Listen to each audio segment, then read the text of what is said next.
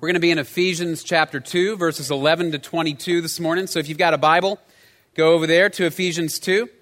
I don't know how many of you were on or at Kyle Field on December 2nd, 1995. Let me set up the scene for you. This was the annual Texas A&M versus TU football game, the very last one of the old Southwest Conference. And just to set the stage, if you're not familiar with the history of this rivalry, it just so happened that as of 1995, A&M had actually beaten TU multiple years in a row, something like 4 years running. Yeah, it's a good story right now. Okay, but December 2nd, 1995, A&M was ranked, I think, 16. Texas was ranked number 9. Texas came into Kyle Field, and we ran out of time. They beat us 16-6. Yeah, that's okay. You can do that's good. Yeah. So 16-6, Texas beats us. And it was heartbreaking because you knew that this was the last game of this conference. And so we were sad. It was a dark moment on Kyle Field. But as I looked down at Kyle Field, I saw something that enraged me even more. And some of you may remember this. The Texas fans standing along the sidelines and in the lower bleachers began to storm Kyle Field. Right, all of these long-haired, roughly shaven hippies from Austin ran onto Kyle Field. Right, and I felt this anger just well up in my heart. How dare they step onto Kyle Field? Right, and then something else happened, and some of you may remember this. Some of you know where I'm going. I confirmed this 3 times with different people to make sure that my eyes didn't deceive me in 1995, but members of the Corps of Cadets began to chase down those Austinites and beat them senseless on the field. There was kicking and there was punching and there was hitting. And I found myself up in the stands, up in the third deck from my sophomore seat going, "Get him! Yeah!" Right? And we're cheering on. And then my roommate looks over at me and goes, "Yeah, actually, that's not cool. You're cheering on violence." Right? And my initial instinct was, shut up. Shut up. This is good. They had it coming. But then the more I thought about it, the more I thought, okay, he's right. Right? This is violence. I don't want to cheer on the beating of people, even if they offended my sensibilities. Now, some of you hear that story, and I think some of you had a gut reaction to it, maybe one of 2 things. The first one is, no, that didn't happen. Aggies don't lie, cheat, steal, or beat people senseless. Right? That's not in the code. That's why I confirmed with 3 people to make sure this actually happened. Right? But then there are others of you that you say, yeah, it happened, but they had it coming. They deserved it. They deserved every minute of it. Now, why do I share that? Here's why. Because the reality is that when it comes to our group or our team or our tribe, we are not all the time objective, are we? We have a tendency to believe that whatever group we belong to is right, and whatever group somebody else belongs to, if they offend our group, they're wrong. Right? Throughout the course of the morning, I'm going to refer to our various groups as tribes. Okay, I'm going to use that language. And what I mean by a tribe is any group you belong to that you say, you know what, we share some values, we share some history, we share some culture, we think alike, we look alike, we are alike, and therefore, when push comes to shove, I'll side with my tribe against your tribe. Right? So the Aggies would be one tribe. It's a fantastic tribe. Right? And we say things like, from the outside in, you can't understand it. From the inside out, you can't explain it. There's something special about the Aggie tribe. But we also belong to other tribes, don't we? Maybe we belong to tribes based upon our economic status, right? So I think of myself as middle class or upper middle class or lower middle class or upper or whatever it may be. I think of myself as a professional. Maybe we belong to a tribe that's oriented around our profession. Maybe a tribe that's oriented around our ethnicity or our race. Right? I have an Irish background or a Scottish background or German, or I'm African American or Asian or whatever it may be. And so we have a tribe that is geared around our ethnicity. Maybe we have a tribe even geared around our gender. And that's important to us, male, female, whatever it may be. So we build up these tribes, and then all too often our tribe comes into conflict with another tribe and we're not objective. When you think about all of the conflict and chaos that has plagued the United States over the past 2 or 3 years, if we're honest, most of it is what we might call tribal warfare. Right? You have black versus white. You have American versus foreigner. You have Republican versus Democrat. Right? And so all of these tribes get to battling, and sometimes there's even physical violence between tribes, right? People begin punching or hitting or shooting or stabbing because somebody has offended their tribe. Right? It may not go that far, but if you want to see tribal warfare, just open up Facebook on any given day of the week, and you'll see it. Somebody offends your group, and you lash out. Now, that's nothing new. The reality is that all the way throughout human history, people have had a tendency to divide themselves into tribes and say, I am in, and you are out. Right? And if you are out and you do something to threaten my sense of being in, then I'm going to push you further out. Right? I want to make sure you don't take away what belongs to us in here. Right? That is a human instinct that is rooted in sin. If you were to be living in the first century in Ephesus when Paul wrote the book of Ephesians, you would have seen tribal conflict all over the place. There was male versus female conflict because women were generally viewed as inferior, right? Ontologically inferior to men. They couldn't participate in the political system. Rarely could they own land. They had limits on what they could do because they were women. So there was this conflict between male and female. There was conflict between social and economic classes. You had slaves and free and nobility and all of these classes that were fighting it out.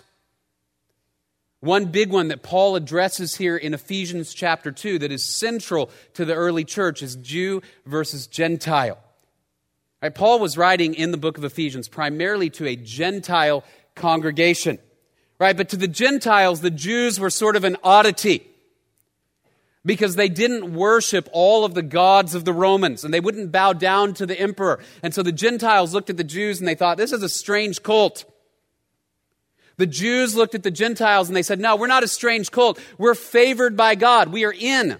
We have the covenants. We have the promises of God. We have everything in God. We have a relationship with God that you don't have. We're in, you're out. God made promises to us He didn't make to you. And so there was this tension. And in fact, in the first century, frequently there was violence and warfare between the Jews and the Gentiles. And it spilled over into the streets of Rome itself in a war.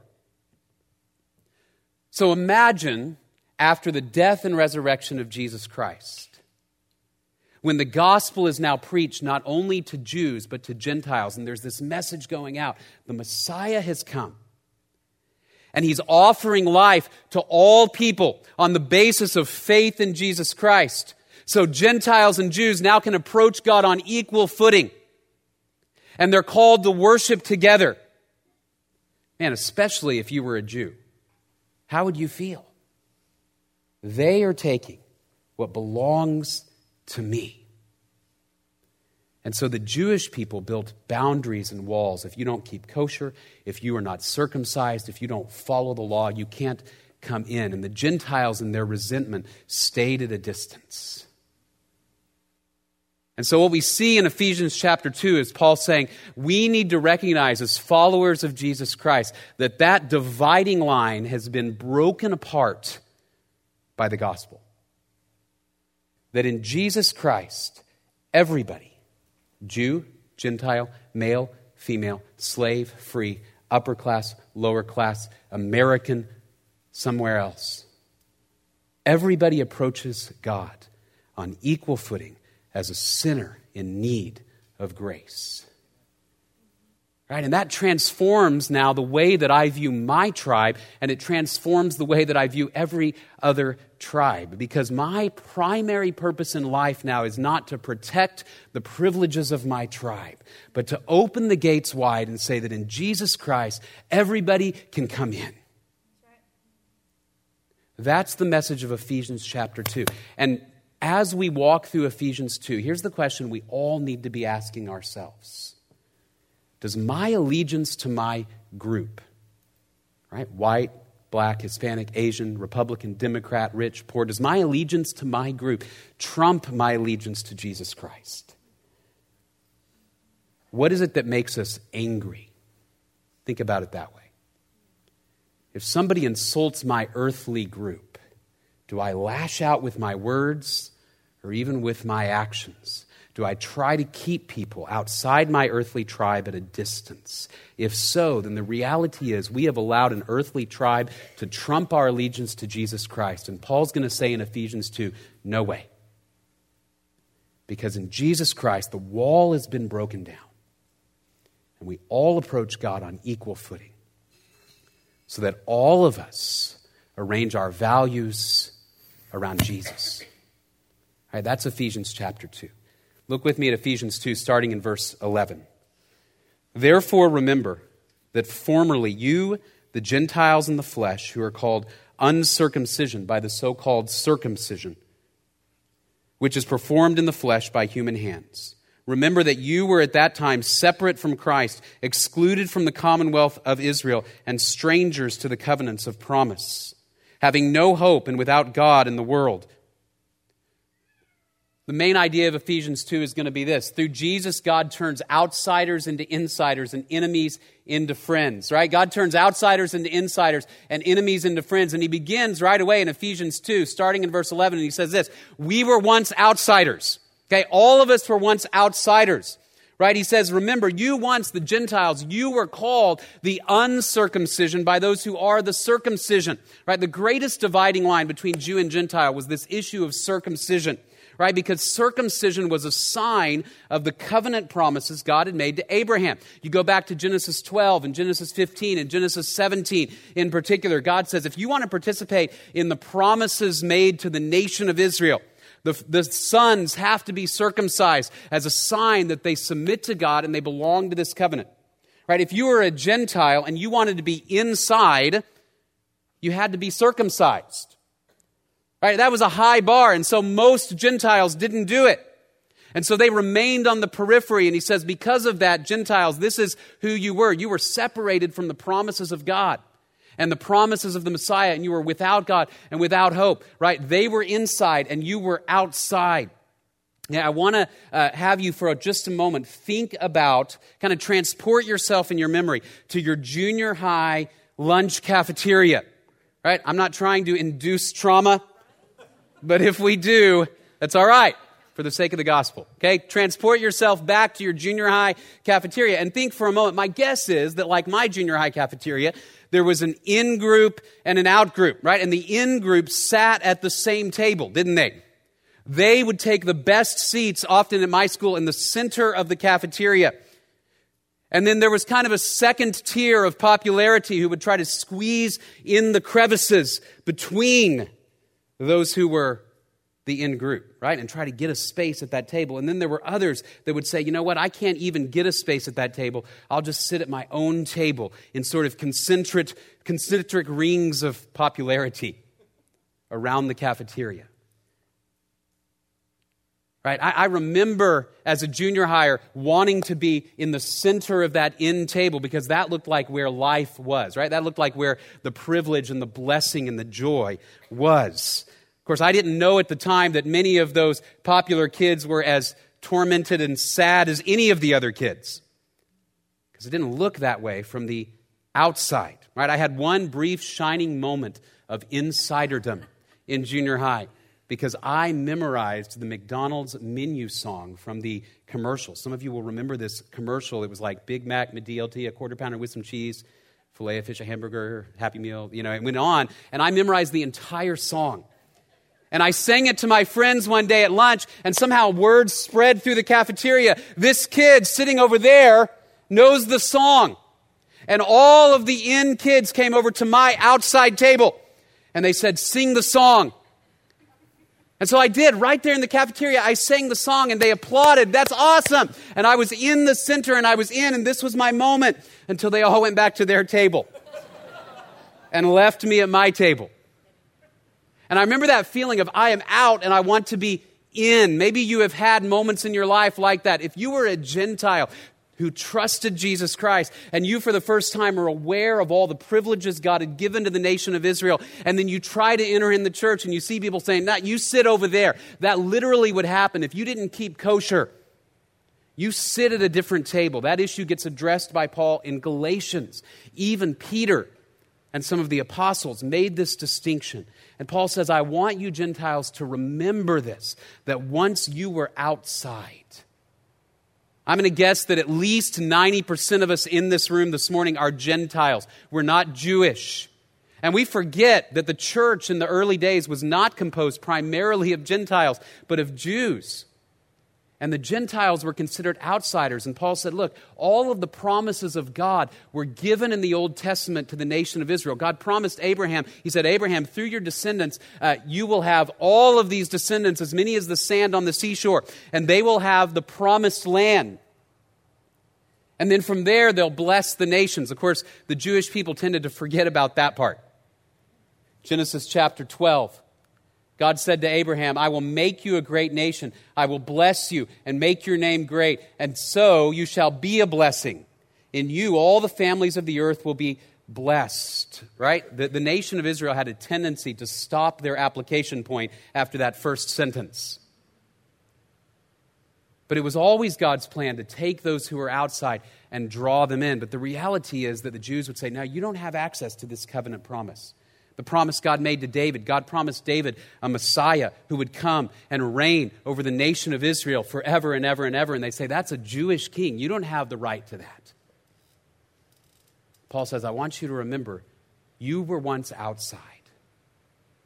All right, but the good news is that God always intended to bring you inside. Zechariah 2:11 says, many nations will join themselves to the Lord in that day and will become my people.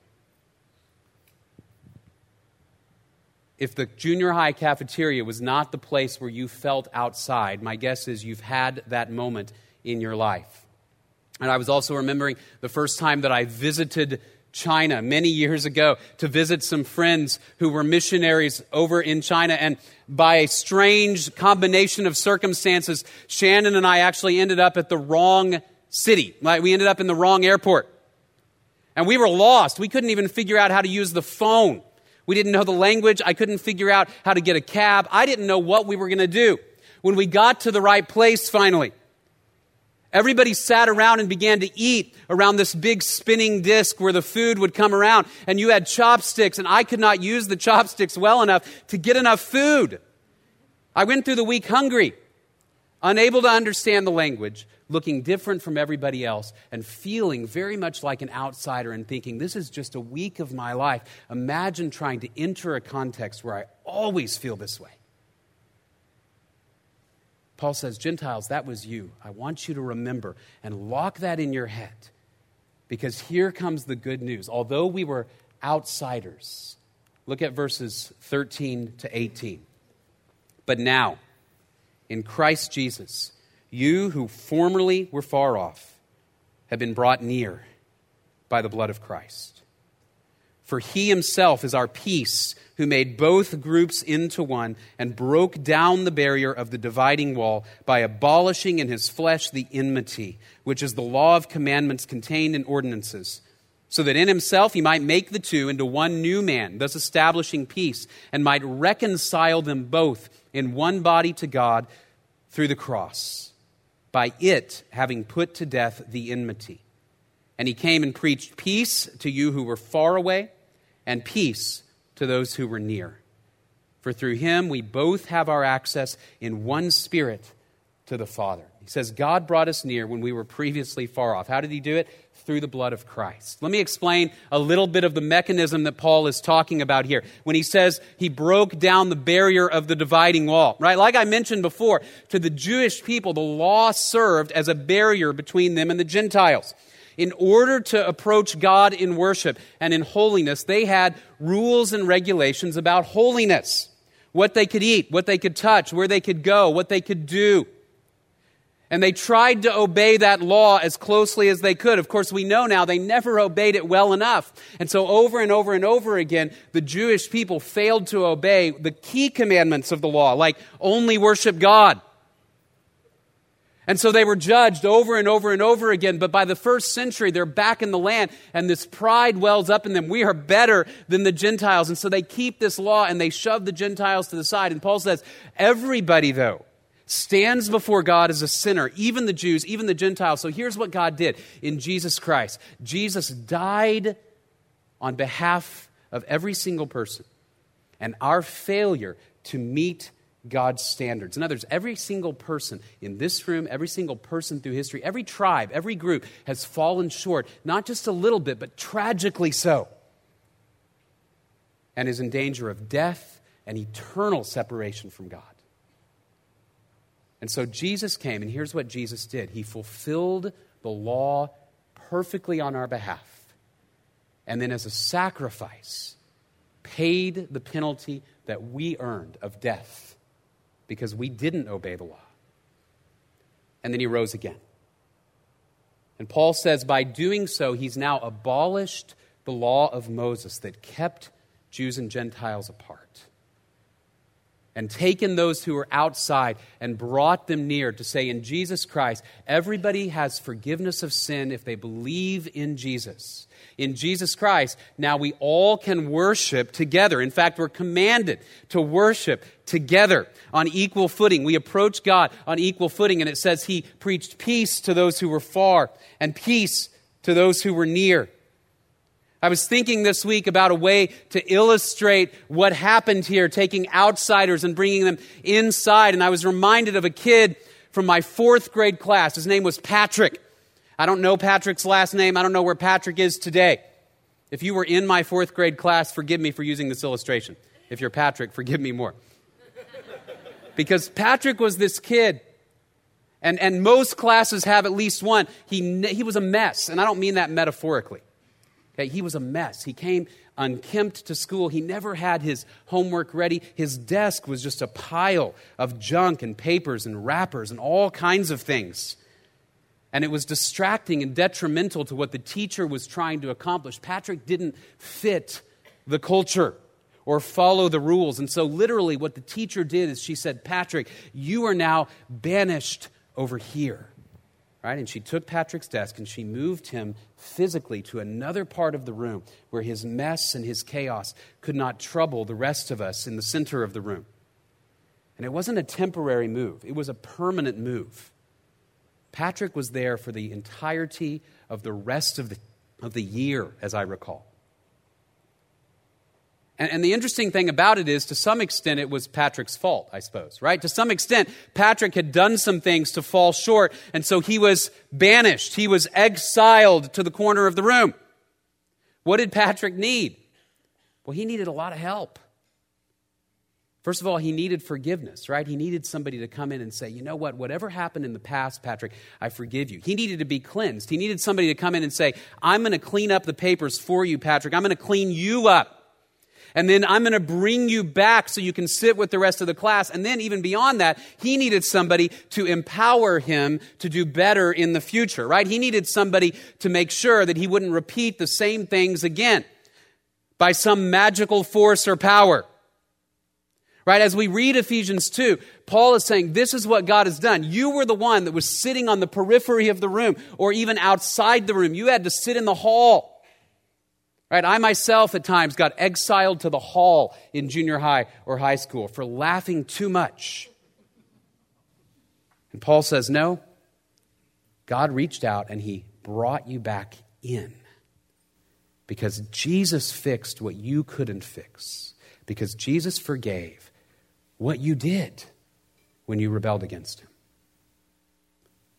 And he made outsiders into insiders. And it says he came and he preached peace to those who were near and to those who were far away. Those who were near may not have even realized they needed peace. Those who were far away knew they needed it but didn't know how to get it. And so he came and he preached peace. Peace is this, it derives from a Hebrew word. It's a Greek word here, irene, but it derives from a Hebrew word, shalom, which has the idea of the fullness of life in God's plan. It says Jesus came and he preached peace, shalom. I want to give you life again. And he drew them back in. And he made outsiders into insiders, and he made enemies into friends, right? So now there's this vertical reconciliation between us and God that results in what? A horizontal reconciliation between us and those who know God in Jesus Christ, no matter what tribe they belong to in earthly terms. He turned enemies into friends. And the message of the reconciliation of Christ, and we're going to see this, is that now we are called to be ambassadors of that reconciliation, to say, I'm going to step beyond the boundaries of my tribe's comfort and privileges, to grab people and say, I want you in the best tribe of all. And that is worshipers of God in Jesus Christ. I think all too often we're afraid of those who are outside our group, aren't we? We're afraid if we let them in, they're going to do harm to our own group. And so we keep them at a distance. But those who know the good news of God in Jesus Christ are ambassadors of his reconciliation. I read an amazing story this past week about a man named Daryl Davis. Daryl Davis is a black man who lives in Maryland near Washington, D.C. He's a musician. He's played with a lot of famous musicians through the years, piano player. But his story goes beyond being a musician. He knows Jesus Christ. He's a Christian. And as I read his story, here's the course of what Daryl has done in his life, is that living in Maryland, one day he happened to run across a member of the Ku Klux Klan. And Daryl, instead of saying, you know what, I'm afraid of that person, I want him to go away, I don't want to have anything to do with him, he said, why don't I sit down with this man? And he said, I asked him, why do you hate me when you don't even know me? He said, here's what I found. All of a sudden, as we began talking, when we were talking, we weren't fighting. And over a period of time of sharing with that person what Jesus did to reconcile tribes, right? The guy handed in his robe and hood to Daryl. Actually, Daryl Davis now has 200 robes and hoods that he keeps in his office from Klan members that he has befriended. Because instead of operating with fear, he said, I'm going to operate on the basis of the reconciliation of Jesus Christ. I don't have to protect my tribe. I'm called to draw people into the tribe of Jesus. And it was deeply convicting to me. Because how often, the reality is very infrequently am I truly threatened by somebody outside my tribe. Other than maybe they may take away some of my convenience, my comfort, my sense of pride. And yet how often do we wall ourselves off and say, I don't want them in. And Paul says, now, in Jesus Christ, God went out and he took outsiders and he brought them inside. That's why Galatians 3, Paul would say there's neither Jew nor Greek, there's neither slave nor free man, there's neither male nor female, for you are all one in Christ Jesus. Now, obviously, in a literal sense, there is Jew and Greek, right? There is slave and free. There is male and female in a very literal sense. But what Paul is saying is this, that in Christ Jesus, those allegiances are secondary to our allegiance to Jesus Christ, because in Christ Jesus, we all approach God on equal footing because of what he's done. That he took outsiders and made them insiders and turned enemies into friends. And then Paul will close this section by saying God is now building a united family by the Spirit. Look at verses 19 to 22.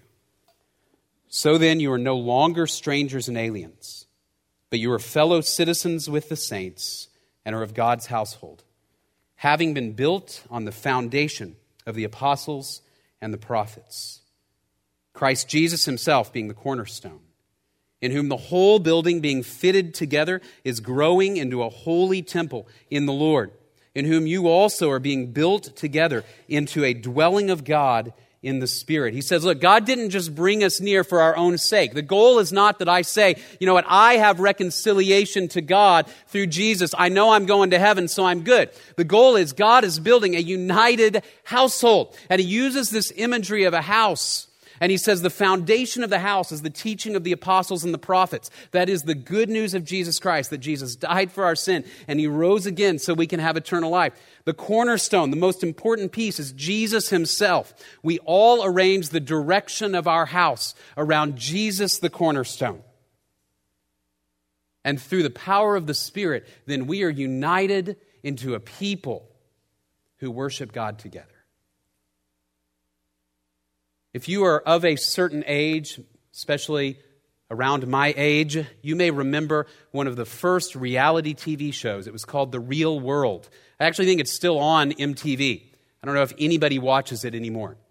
Right? But the idea behind The Real World was we're going to take a bunch of people who are different and make them live in a house together for a long period of time, right? So they got people of different political views and religious views, people of different races and ethnicities, and even people who had different understandings of morality and sexuality, and said, let's drop them all in a house and get a camera and see what happens, right? And anybody who watched the show knows what happened was extreme drama every week. Stress and tears and crying and banishment, and people leaving, walking down the street, dragging their sofa behind them, right? I don't recommend watching it. It's deeply stressful. Right, but I think that's the world's picture of how different groups are going to get along. It's pretty hopeless, right? You drop them together, and they fight it out. Maybe there's one or two people living at the end of the whole thing. Okay? That's the world's perception. Right? Because in earthly terms, if I am asked to lay down the privileges of my group, I'm not going to do it. Why would I do that? Why would I give up something that is mine to give to somebody else? Right? If you were a Jew in the first century, you would say that. Why would I give up my spot at the table to bring in somebody else who hasn't earned it? Why would I worship together with filthy Gentiles when they have been violent against the Jewish people and they threaten my sense of pride in my nation and my sense of self? Why would I do that? Right? Why would I go out to them to seek reconciliation? And you know what Paul says? You go out to them because that's what Jesus did for you. You were outsiders, and he came out to you. The author of Hebrews will say he went outside the camp to where they buried the unclean animals. And he said, I want you in my tribe. And he died and he rose again so you can have eternal life. And God is building a united church in Jesus Christ. I was in the band all the way throughout junior high and high school. I played the alto saxophone.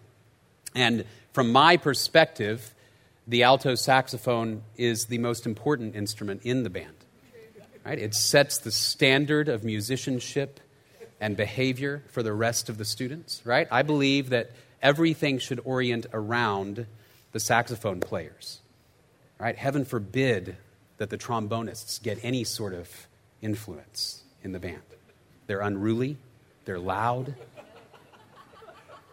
Right? And so from my perspective, it was the most important instrument. But here was what was interesting was at the beginning of every single practice and every single concert, the band director would stand up and he had the audacity to tell us that we had to tune to him. Right? So he would grab a little tuning fork and go, boom, right? And we would all have to tune to that note. Right? I didn't have the privilege of saying, hey, look, my note is better than their note behind me, even though it was. Okay? I had to do what? I had to conform my standard to that of the director. Right? We don't get to decide who God lets in. We don't get to decide how God builds the house. God tells us how he builds the house. We all tune our notes to Jesus Christ. So that if my allegiance to my tribe conflicts with the values of Jesus Christ, guess what? I drop those values of my tribe, right? It doesn't mean I have to drop my entire tribe. But I've got to set aside values that are at odds with the kingdom of God. Right? That there are things that I deserve that other people don't deserve. Right? Because Jesus says, no, I gave everybody the equal opportunity to have eternal life and to live in a kingdom where they have enough to eat, where they have perfect fellowship with me, where they have a place to live forever. I don't get to decide how God builds the house. Revelation chapter 7 says, after these things I looked, and behold, a great multitude, which no one could count, from every nation and all tribes and peoples, standing before the throne and before the Lamb. Clothed in white robes, and palm branches were in their hands, and they cry out with a loud voice, saying, salvation belongs to our God, who sits on the throne, and to the Lamb. That's what God is building. Every tribe, tongue, people, and nation. All right, and here's the thing. When you envision heaven, if it's only people you like, you're thinking of it wrong. If it's only people who agree with your politics, you're thinking of it wrong. If it's only Americans, you're thinking of it wrong. If it's only people who look like you or roughly have the same economic status as you, you're thinking about it wrong. Every tribe, every tongue, every people group, every nation, God says, I want them all. And they all have forgiveness in Jesus Christ if they trust in Jesus Christ. And all are called to conform their worship and their values to the values of the kingdom of God. And so the gospel itself calls us to rethink our allegiance to our earthly tribes and to retune our instruments to the note Jesus is playing. So quickly as we close, a few points by way of application. One, know who you are. Right? We all have these identities sort of stacked up. You have a profession. I'm a doctor, I'm a lawyer, I'm a pastor, whatever it may be. You have a racial and ethnic identity. My ancestors come from Germany or Scotland, or in my case, some of them came from the Middle East, and I have this identity that imbues me with pride. And that's not necessarily a bad thing. Right? But above that tribal identity, I always have to place at the top, follower of Jesus Christ, part of Jesus' tribe. Because he broke down the barrier of the dividing wall. Know who you are. Set all those other identity cards underneath the card that says Jesus Christ. Second, initiate with people who are different, who are from other tribes. And like I said, this is what Jesus did with us. We were outsiders, and he brought us in. Who are those people you interact with that you say, you know what, they don't look like me, they don't think like me. Maybe they're a T-SIP, right? Maybe they're not even American. Maybe they're a different race. Maybe they voted for somebody that I hate. And you say, my commission is not first and foremost to change their earthly tribe, but to draw them into Jesus by helping them understand the love and the grace and the power of God to transform. You initiate with those who are different. And third, share the message of reconciliation, that the only hope of reconciliation is what Paul says. It's the gospel of Jesus Christ. Right? Social programs are not bad. Service is not bad. I think we should do those things. Justice is something we should strive for on the earth as well as we can, right? I had jury duty on Monday and was reminded of that reality as a citizen of the United States. Right? But Paul would say, ultimately, the only hope of reconciliation is to draw men and women to Jesus Christ, to understand that the message of reconciliation is that in Jesus Christ we are reconciled to God, and now we can be reconciled to one another. God is building something in Jesus Christ that nobody else has ever built before, which is a perfectly multi-ethnic, multi-racial tribe of men and women who will worship at his throne. And that will include some people, trust me, that you may not like. And so we share the message of reconciliation. Paul says God has committed to us the word of reconciliation. Therefore, we are ambassadors for Christ. As though God were making an appeal through us, we beg you on behalf of Christ, be reconciled to God.